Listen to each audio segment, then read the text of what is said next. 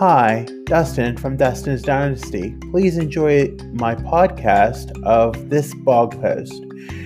For more information, you can visit www.dustinsdynastyusa.com or follow me on Facebook, Instagram, Twitter, YouTube, and TikTok. Thanks for listening. Stay tuned.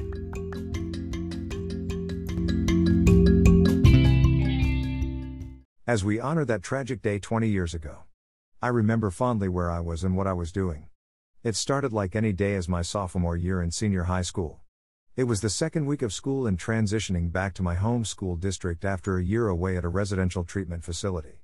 I was getting used to my new school and was doing fairly well. The morning started like no other, arriving at school and going for the beginning of the school year until a necessary schedule change of a later class had me experiencing adaptive physical education first period. This was also the year where the homeroom was not every day where we reported to the first period first thing.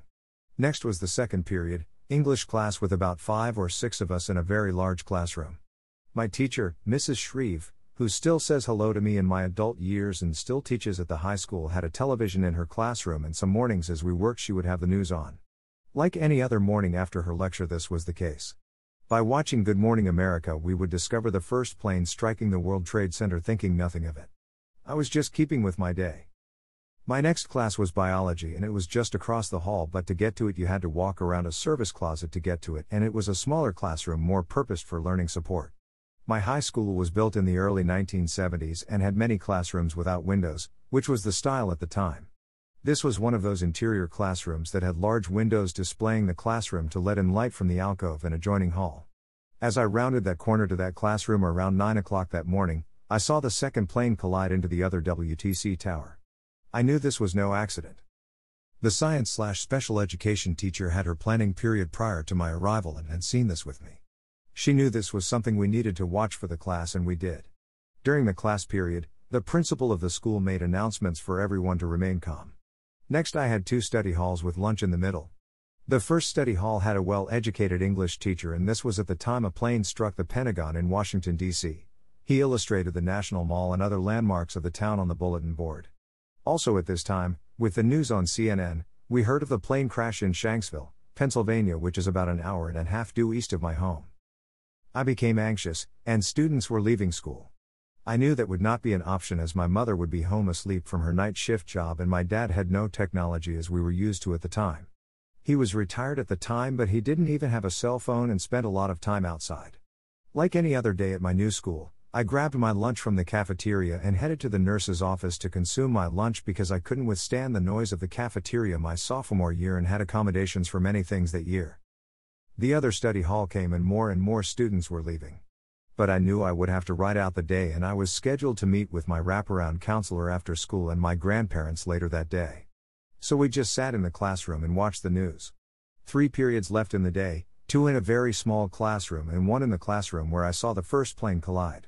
It was a different day as there were no lessons, and for those 2 periods in the small classroom we went to larger classrooms with TVs that could accommodate us.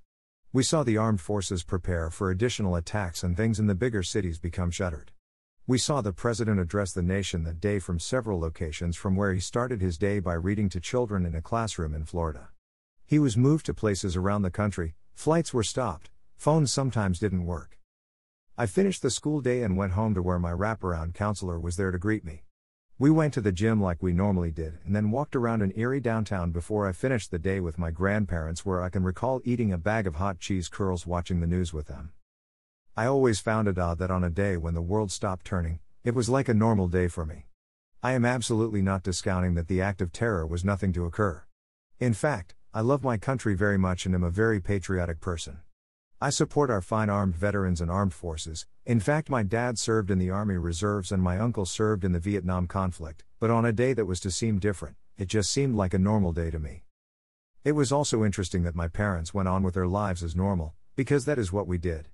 That day has taught me over the past 20 years to be resilient in what I do, and when I am thinking clearly I know I have to be the one to keep my emotions in control. I couldn't imagine how it would have been if I didn't. That would have made things worse and not helped the tenseness of the day. That school year posed its challenges not so much for me but for the entire school body. It taught me that I couldn't always have what I wanted, and if I asked properly my needs would be met. 2 days later we had a bomb scare at the school, where we had to evacuate to the junior high next door. We also experienced a heating system malfunction, electrical outage and water main break that altered our school routine. By my junior year I was no longer eating lunch in the nurse's office but with my peers in the cafeteria. I was also changing classes with the students too instead of leaving a few minutes early. If anything, the abrupt changes and events of 9/11 made me realize more that things can change and that sometimes things can happen without knowledge, and it can be hard to be calm when tragic things occur without notice, and that I need to be there for my peers and leaders. Yes, sometimes I may have a slight backslide, but I am not as bad before that September day. As the years have passed, I have visited Shanksville 3 times. Once 2 years after the attacks at what was then the temporary memorial and the new national memorial, including the new Tower of Voices. It is sad that those 40 people died, but we must remember they did it as true patriots for their country and did it without seeing anything but love for our nation and prevented a more catastrophic event by thwarting it. We must always remember this day.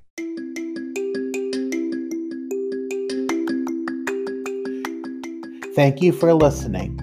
As always, you can always visit my blog on the internet at www.dustinsdynastyusa.com, and remember to follow, like, and subscribe on Facebook, Instagram, YouTube, Twitter, and TikTok. Thanks for listening. Have a great day.